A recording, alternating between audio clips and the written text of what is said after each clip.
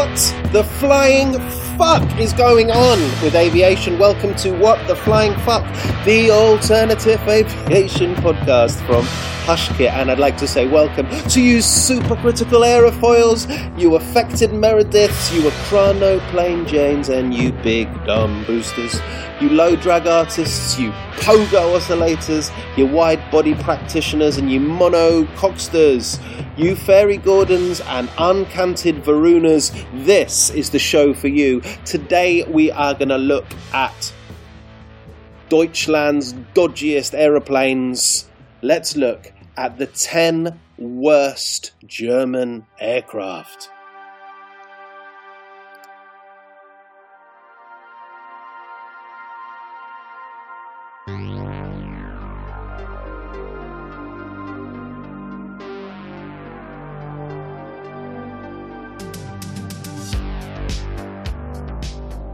Ever since the Lilienthal brothers of the 19th century, Germany has been batshit crazy about flying machines. Rocket fighters, suicide pulse jets, and airships over 3 times longer than a 747. Seemingly nothing was too crazy for the German aviation industry to try in the 20th century. Here's a Kladderadatsch of unheimlich German aircraft that will make you spit out your Spätzle with profound Schadenfreude. Number 10. Messerschmitt Me-210. Hochgeschwindigkeitsrufmörder. It all started off well enough.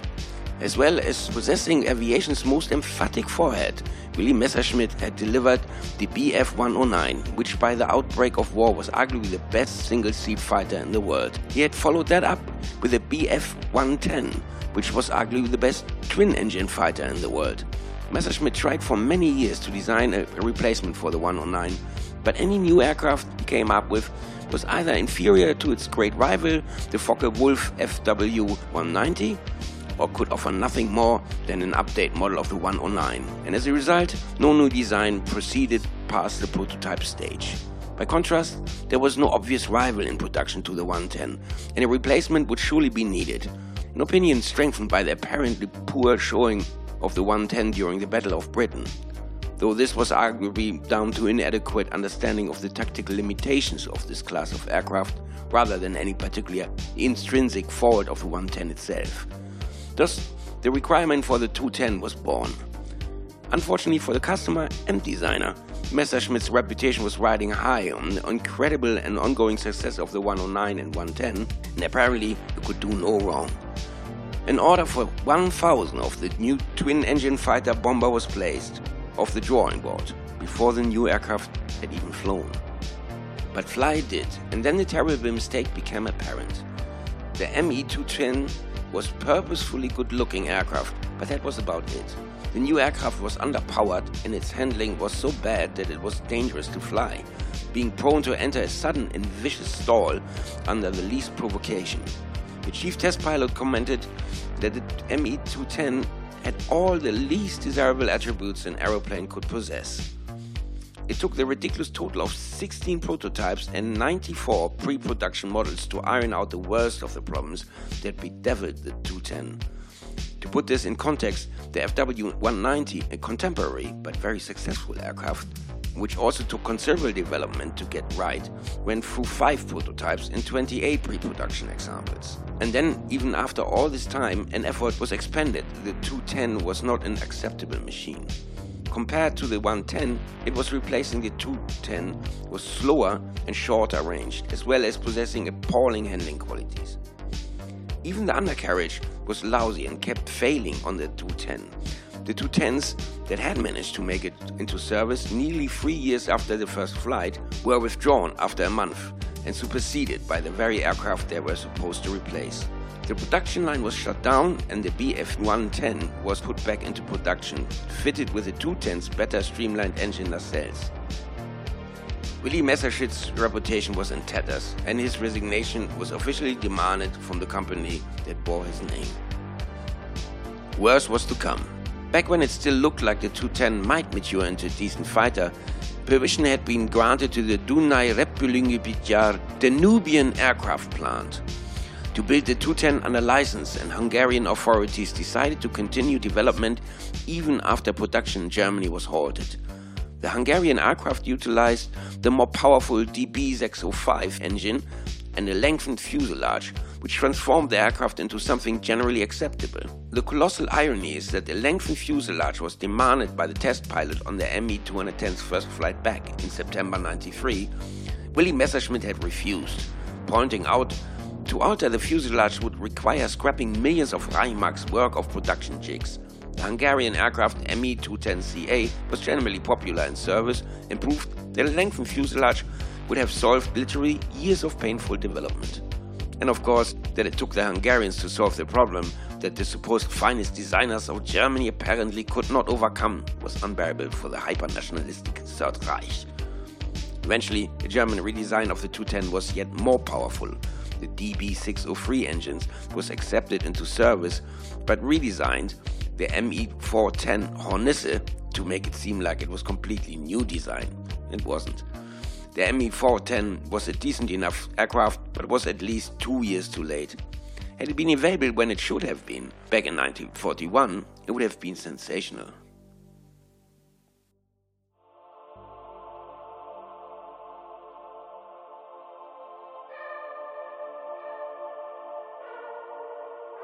Number 9.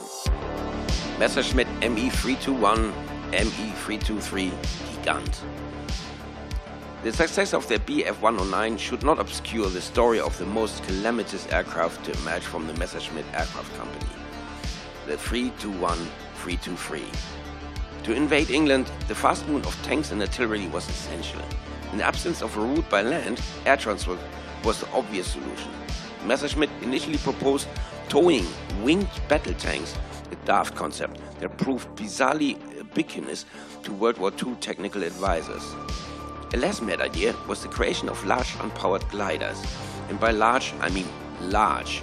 We are talking a wingspan of 55 meters, almost that of a Boeing 747. Junkers initially won the German Air Ministry contest with a Ju-322, but even a wartime assessment team couldn't turn a blind eye to the fact the tank fell through the weak wooden floor of the 322. They went back to Messerschmitt, who created an aircraft too large to be launched. Even with 3,280 horsepower, the Ju-90 airliner struggled to tow this behemoth skybound, so they tried tying it to three Bf-110 fighters to drag it into the sky in a triangular Troika-Schlepp formation, which of course proved problematic. The next attempt to create an adequately powerful tow aircraft involved bolting two bombers together, resulting in a conjoined HE-11Z Zwilling, which was also far from ideal. Even strapping rockets to the machine wasn't getting the desired results. While these slapstick endeavors had been taking place, Messerschmitt had been simultaneously working on a powered version, the Me-323. This worked, but was so slow and cumbersome that in contested airspace proved abysmally vulnerable. In 1943, in desperate need of resupply, General Rommel's Afrika Corps was sent 300 tons of equipment and 16 Me-323s. Only 2 reached their destination. 14 had been shot down.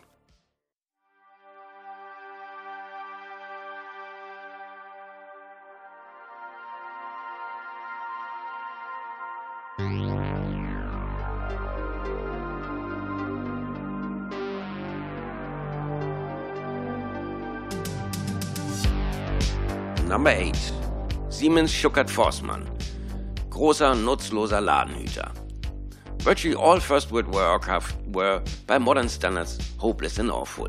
However, Siemens Schuckert's first foray into the world of large bomber aircraft was a standout example of dreadful uselessness, an aircraft so woeful that it eventually collapsed in an act of overdue self-destructive embarrassment. The Forstmann's problem began before even the first wood was cut, canvas sewn, or the workers got out of bed in the eponymous form of Willard Forstmann, the luckless aircraft Swedish designer. German aviation benefited immensely from at least one aircraft designer from a neutral nation in the form of Dutchman Anthony Fokker, a notoriously self-publicized but undeniably an engineer of talent. Sadly, Forstmann was no Fokker, and his engineering abilities would not prove equal to his Jules Verne-esque dreams of giant aircraft. It would appear that Forstmann's aircraft was inspired, less sympathetic voices might say, a copy of Igor Zhikovsky's impressive Ilya Muromets, the world's first 4-engine aircraft. A famous photograph depicts one of these aircraft in flight, and the first thing one notices is the two stalwart Russian cavalry officers promenading on the roof of the aircraft, as if taking a stroll on an aircraft during flight were the most normal thing in the world. One of the other things one may notice is that the pilot is shoving in a downward elevator as though his life depended on it, as indeed it might. In other words, it appears to be tail-heavy. When Forssmann designed his own aircraft for German cavalry officers to stroll on the roof of, he apparently decided being insanely tail-heavy was also definitely the way to go, a situation that would prove almost fatal to the test pilot once the aircraft actually managed to fly. However, any proper idea of flight was a long way off, yet as during taxi trials and minimal hops, many of the faults of Forssmann's creation became apparent. The structure was deemed to be too weak and was beefed up, not least by adding more wing struts, the first of an unprecedented 5 major and ultimately futile rebuilds and redesigns. There was insufficient tail area, so a second rudder was added and the wings were rigged with slight dihedral. At the same time, an attempt to balance the tail heaviness issue was made by crudely adding a tub-like gunner's position on the nose.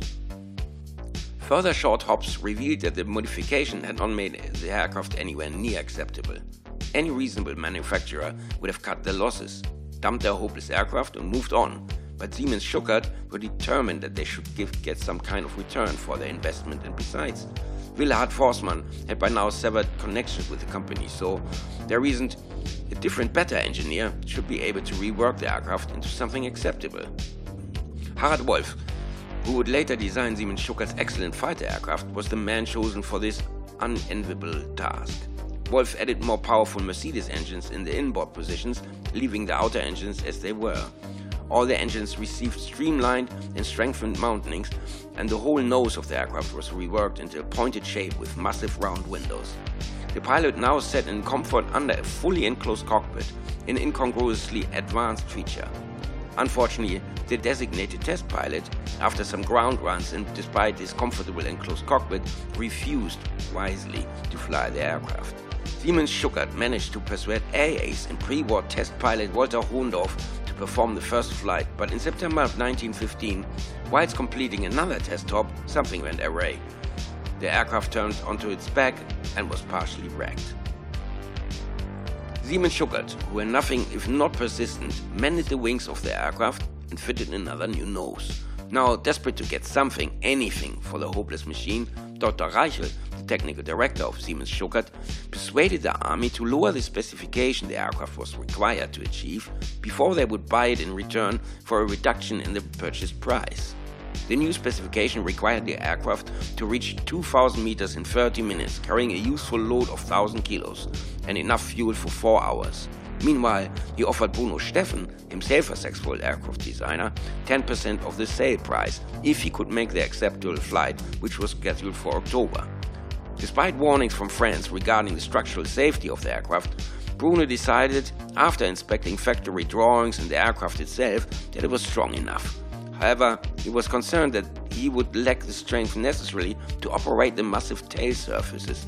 On the day of the flight, Steffen invited 5 passengers to accompany him, including members of the army. Acceptance commission, but all politely declined. On takeoff, Steffen found that Forssmann's tail heaviness meant that he had to push the control column fully forward to maintain level flight.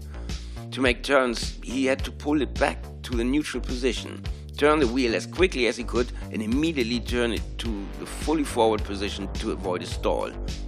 The aircraft was virtually uncontrollable. Nonetheless, it achieved the required 2,000 meters in 30 minutes, and the army agreed in April 1916 to buy it as a trainer, despite its total unsuitability for that or any other task. Luckily for everyone, however, the rear fuselage collapsed when the engines were run up on the ground and no one else had to risk life and limb in Forssmann's pathetic aircraft. And that would have been that, except for one strange coda. In 1918, a truly gigantic 10-engine triplane named Poll, after the town of its construction, was designed. It was structurally weak, of unprecedented size and ludicrously tail-heavy, which sounds oddly familiar. It was intended to bomb New York, but construction was halted due to the armistice. Its designer was Willard Forssmann, and one wonders how he managed to persuade anyone to build this new, ridiculous aircraft. A single giant wheel from the Pole survived to this day in the collection of the Imperial War Museum to remind the world of Forssmann's folly. Do not visit hushkit.net because you will be distracted. It's full of thousands of absolutely free, fascinating articles on the stranger side of aviation, interviews with pilots, discussions of crazy fighter types you've never heard of. Do not go to hushkit.net because it will consume your life with titillating, entertaining, informative deep dives into the world of aviation.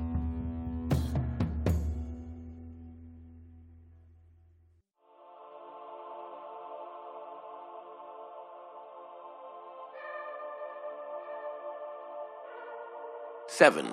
Dornier DO-31E. As with the Royal Air Force in the 1960s, the Luftwaffe became concerned about the vulnerability of aircraft operating from large air bases. The British developed and eventually deployed the Harrier. The Germans, in a frenzy of innovation, developed and flew, but did not put into service two potentially supersonic VTOL fast jets and VTOL transport, the DO-31E. They also experimented with zero-length launch system for the starfighter, the Zell, based on ideas from the rocket genius and occultist sex magician Jack Parsons. The DO-31 as a production aircraft was envisaged as supplying tactical logistic support to the fast jets. Itself using forward operating bases, the airships on which the Zell starfighters were expected to land using Arrestor gear. The tactical and logistic support of forward air operations, it turns out, can be well supported by another aircraft which was in development at the time, the Fiat G222. This has now been developed into today's C-27 Spartan, which offers similar payload range performance to the Dornier 31E, albeit with STOL rather than VTOL capacity, at a fraction of the cost, risk and complexity of a production DO-31. The DO-31 was an impressive answer to a question that shouldn't have been asked. Technical progress and ambition had run ahead of operational analysis, resulting in flawed requirements.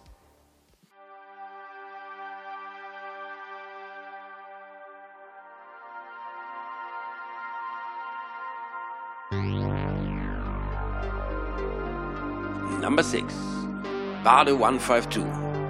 Barred to the bone. That the wretched Baader ever got built says much for the charm of its designer Brunolf Baader. From 1936 he worked for Junkers and was involved in the design of the U-88, U-188, U-388 and the U-287. Following defeat and partitioning, the Soviet Union took many German aerospace experts, including Baader, to aid in the development of new military projects.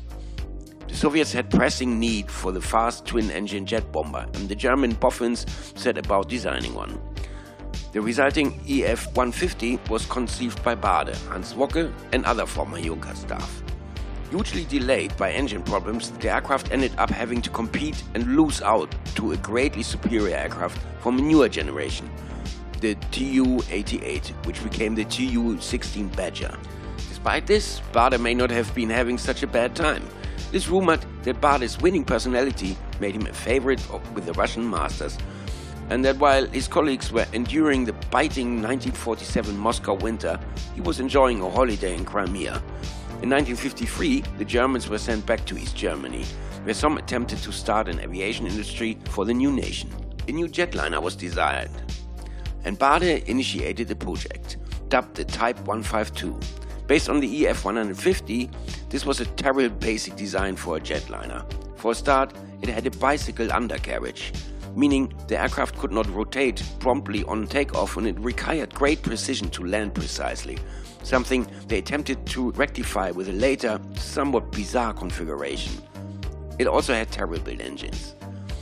Pirna 014s, based on wartime technology, which offered a miserably 3-to-1 thrust-to-weight ratio. Compare this to the 4.5-to-1 of the Pratt & Whitney GT3D, which first ran a year earlier than the Pirna, and a lousy specific fuel consumption. The wings were the wrong shape and in the wrong place. A low aspect ratio broad chord slab that was far from ideal for cruising efficiency. The high placing of the wings obstructed the cabin, while the space under the floor was occupied by the undercarriage. The maiden flight of this aircraft took place on 4th December 1958. 4 months later, the aircraft took its second flight and crashed, killing all on board. In mid-1961, the East German government stopped all aeronautical industry activities, as the Soviet Union did not want to buy any of these aircraft or support a potential rival to their own Tu-124. This mercifully put an end to what would have certainly been a horrible airliner.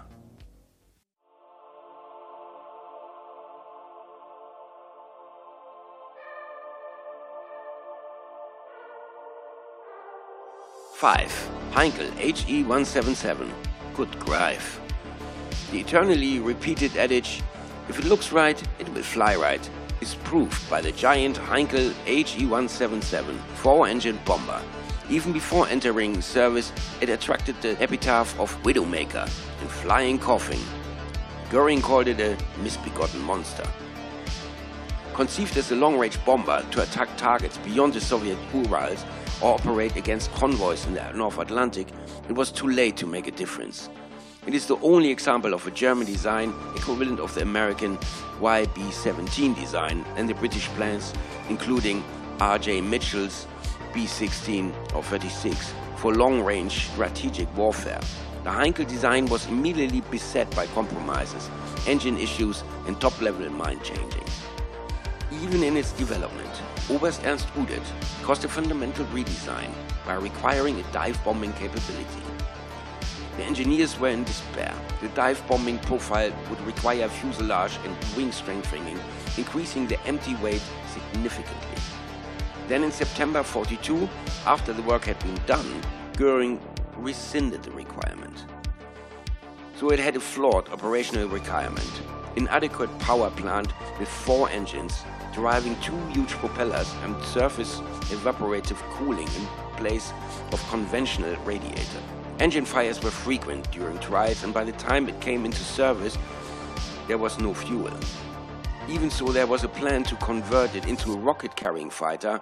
Final words to Winkle Brown: it was one of the very few German aircraft I did not enjoy flying.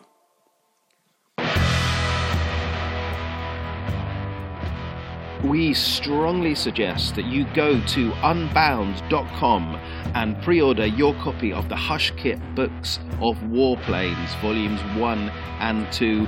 Big, beautiful coffee table books that you want. Incredible artwork, analysis, all of the gen and juice on the aeroplanes that are on the loose in your mind. Go to unbound.com and pre-order the Hush Kit Book of Warplanes, Volumes 1 and 2.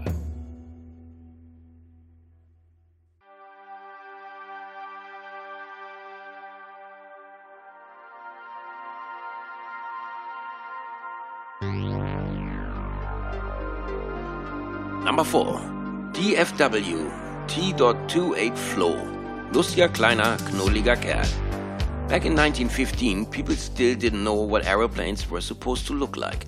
At least that's the only explanation I can think of to explain the delightfully chunky appearance of the DFW's T.28, cheerily named Flo, or Flea, the cuddliest combat aircraft ever built.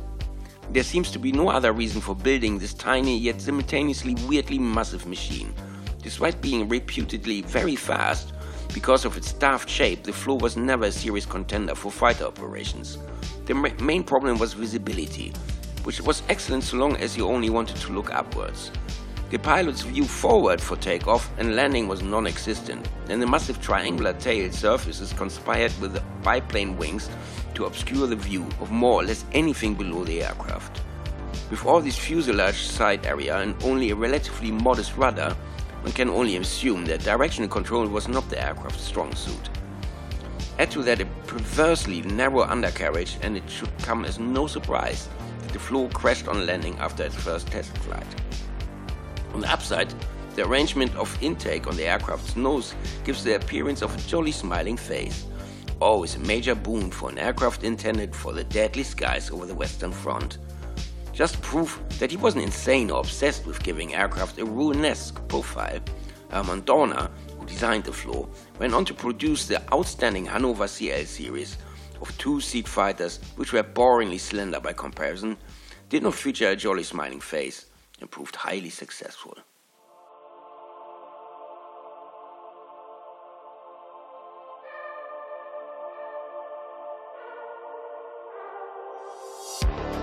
Three. Fieseler F1 103A Reichenberg. Doodlefuck Live. Imagine yourself as a plucky young Luftwaffe pilot in 1944. You have a talent for flying, and the Nazi propaganda machine has filled you with mad zeal to fight. You leap at the chance to fly an experimental aircraft. A futuristic airplane that could turn the tide and save your nation. You are shown a sleek, sexy, jet-propelled Wunderwaffe that makes the latest FW-190 look positively ancient. Or perhaps you're a bewildered child pushed into the moribund hell that was not of your making. Either way, you're absolutely fucked, because your new steed is essentially a V1 flying bomb with human guidance systems. Say Guten Morgen to the Fieseler F1 103A Reichenberg. The Reichenberg had a quick development period, probably too quick. The German Research Institute for Sailplane Flight started development in mid-44 and had the prototype ready for testing within days. A cramped cockpit with a jettisonable canopy was placed just under the pulse jet air intake, and flight controls were rudimentary, although straightforward. After release from a carrier aircraft, the Reichenberg was meant to be piloted towards a target and put into a dive, following which the pilot bailed out. Pilot survival was optimistically rated as being most unlikely. It was estimated at a terrifying 1% due to the proximity of the pulse jet's intake to the cockpit. Tricky landing controls ensured that 2 test articles crashed during the development trials, and although the designers claimed a distinction between their Selbstopfermänner und the Japanese kamikaze to the pilot, there was little difference. Thankfully for the young man expected to fly the screaming Tomb, it was quickly abandoned after Albert Speer and Werner Baumbach pleaded with Hitler that suicide was not in German warrior tradition.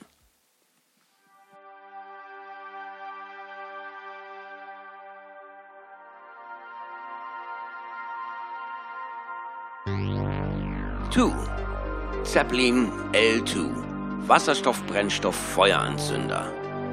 Zeppelins are preposterous. That such a ludicrous vehicle could inspire such panic from people on the ground, which it did, seems, with the benefit of hindsight, insane.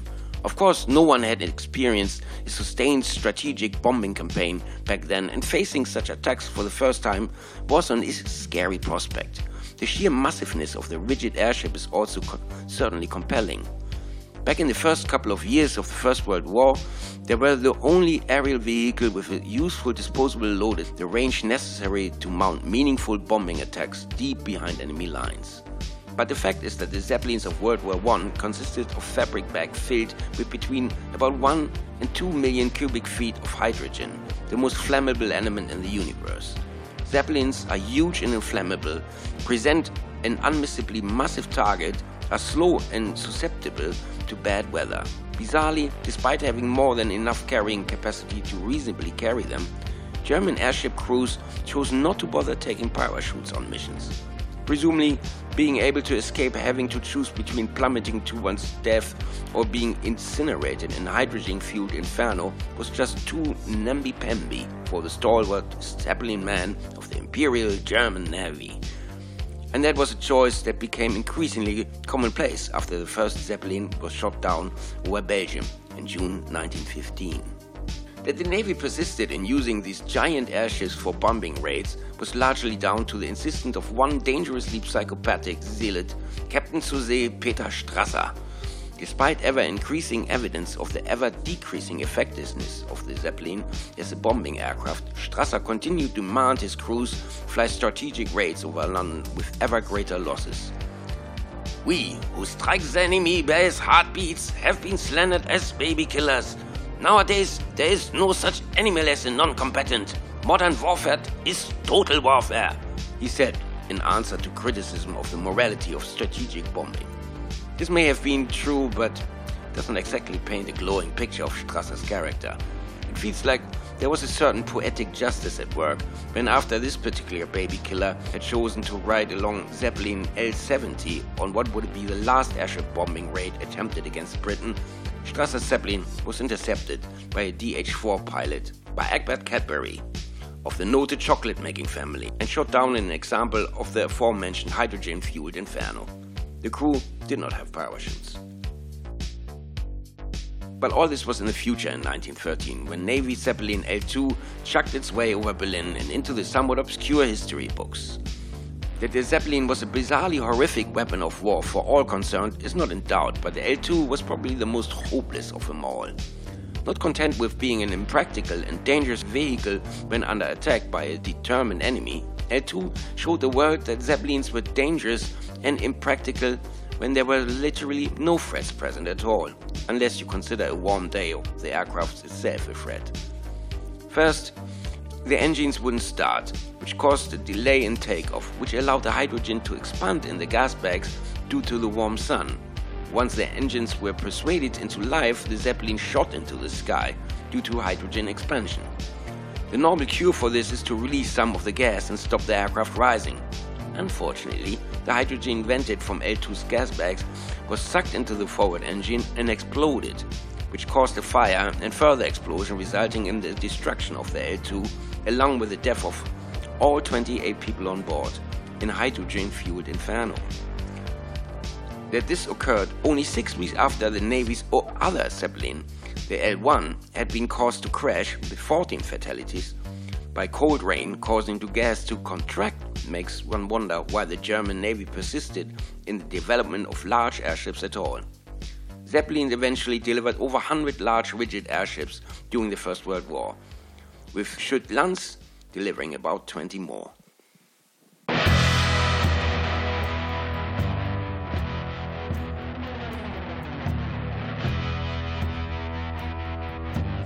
I'm not sure which subject we will be covering in the next episode. It might be Russian air power, it might be the Western Wyvern. They're all recorded, ready to be edited, so let's see what happens next. See you next time.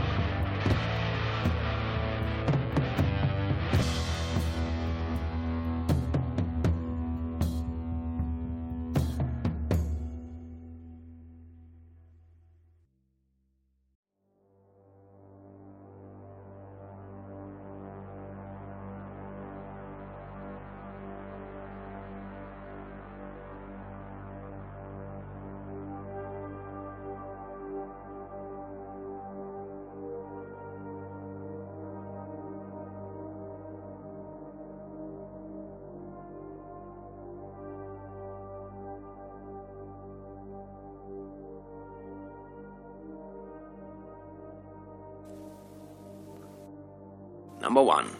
Messerschmitt ME-163 Komet. Wie ein Floh, aber oho. Although it was a horrific death trap with a litany of flaws, no one could deny the Comet was amazingly impressive. The fastest aircraft of the Second World War, Messerschmitt's rocket plane also possessed the best climb rate of any aircraft in the world until the supersonic and strict research Bell X-1. Its vertical performance could not be bettered by any combat aircraft until the mid-50s. In every other respect, of course, the Comet was totally appalling. The first problem, and worst when looked at it from tactical point of view, was its endurance. The Walter HWK 509 rocket motor that imparted the Comet with its blistering performance was colossally thirsty, and only 8 minutes of fuel could be carried. The engine was either on or off. There was no ability to cruise or throttle back, which led inexorably to its second major flaw. The closing speed between it and its target was so great that it was extremely difficult to aim and fire with any hope of success. This problem was compounded by the powerful Mk 1089 cannon, The low muzzle velocity of this weapon meant it was only effective at close range, and this was difficult to achieve as the ME-163 flashed past its intended target. Thirdly, once the rocket fuel was expended, the aircraft had to glide home. Totally immune from fighter attack while under power, the Comet was vulnerable as a glider. True, it was fast and handled nicely, but eventually it would have to land, and unable to move, could be destroyed at will by any pursuing aircraft. Its woeful endurance led to the Comet employing the weight-saving feature of jettisoning undercarriage. The wheels were attached to a dolly that was dropped as the aircraft climbed away from the airfield. If dropped too high, they would be destroyed. However, if dropped too low, there was a danger that they would bounce off the ground and into the aircraft, with disastrous results. On occasion, the wheels got stuck. Test pilot Hanna Reitsch was nearly killed attempting to land a Comet with its wheels still attached. Even if the takeoff was successful, landing the Comet was fraught with danger. Landings were underpowered, so there was no option to go round if something went wrong, and the aircraft landed on a retractable sprung kit, which had to be lowered to provide shock absorbing.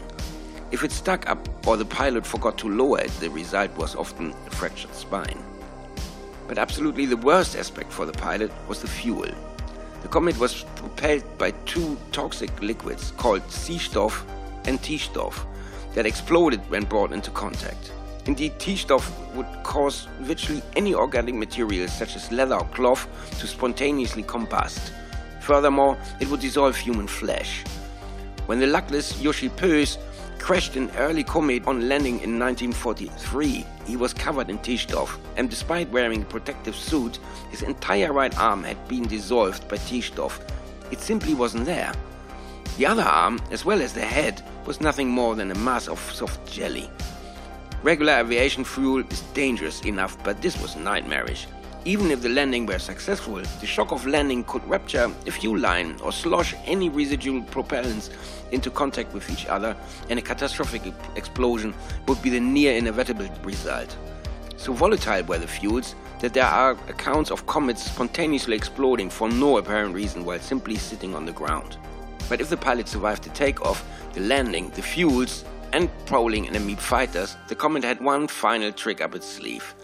Despite having generally exemplary handling characteristics, the ME-163 entered an unrecoverable condition known as the graveyard dive. If its speed exceeded Mach 0.84, which was not difficult in a Comet, and the results were invariably fatal. Despite all these horrific issues, combat operations were maintained from May 44 to spring 45. During this time, there were 9 confirmed kills, with 14 ME-163s lost. Feldwebel Siegfried Schubert was the most successful pilot, with 3 bombers to its credit, but he was killed when his Comet exploded on takeoff. Despite, or perhaps because of, its obvious catastrophic flaws, the Comet remains one of the most charismatic aircrafts in history. What the Flying Fuck is the podcast of hushkit.net. Don't forget to pre-order your copy of the Hushkit Book of Warplanes Volumes 1 and 2 from unbound.com. The show was hosted by Joe Coles. Narration by Bone Zeno. Music by Carl Casey at Whitebat Audio. Hushkit theme music performed and written by The Nurses. See you next time. What the Flying Fuck.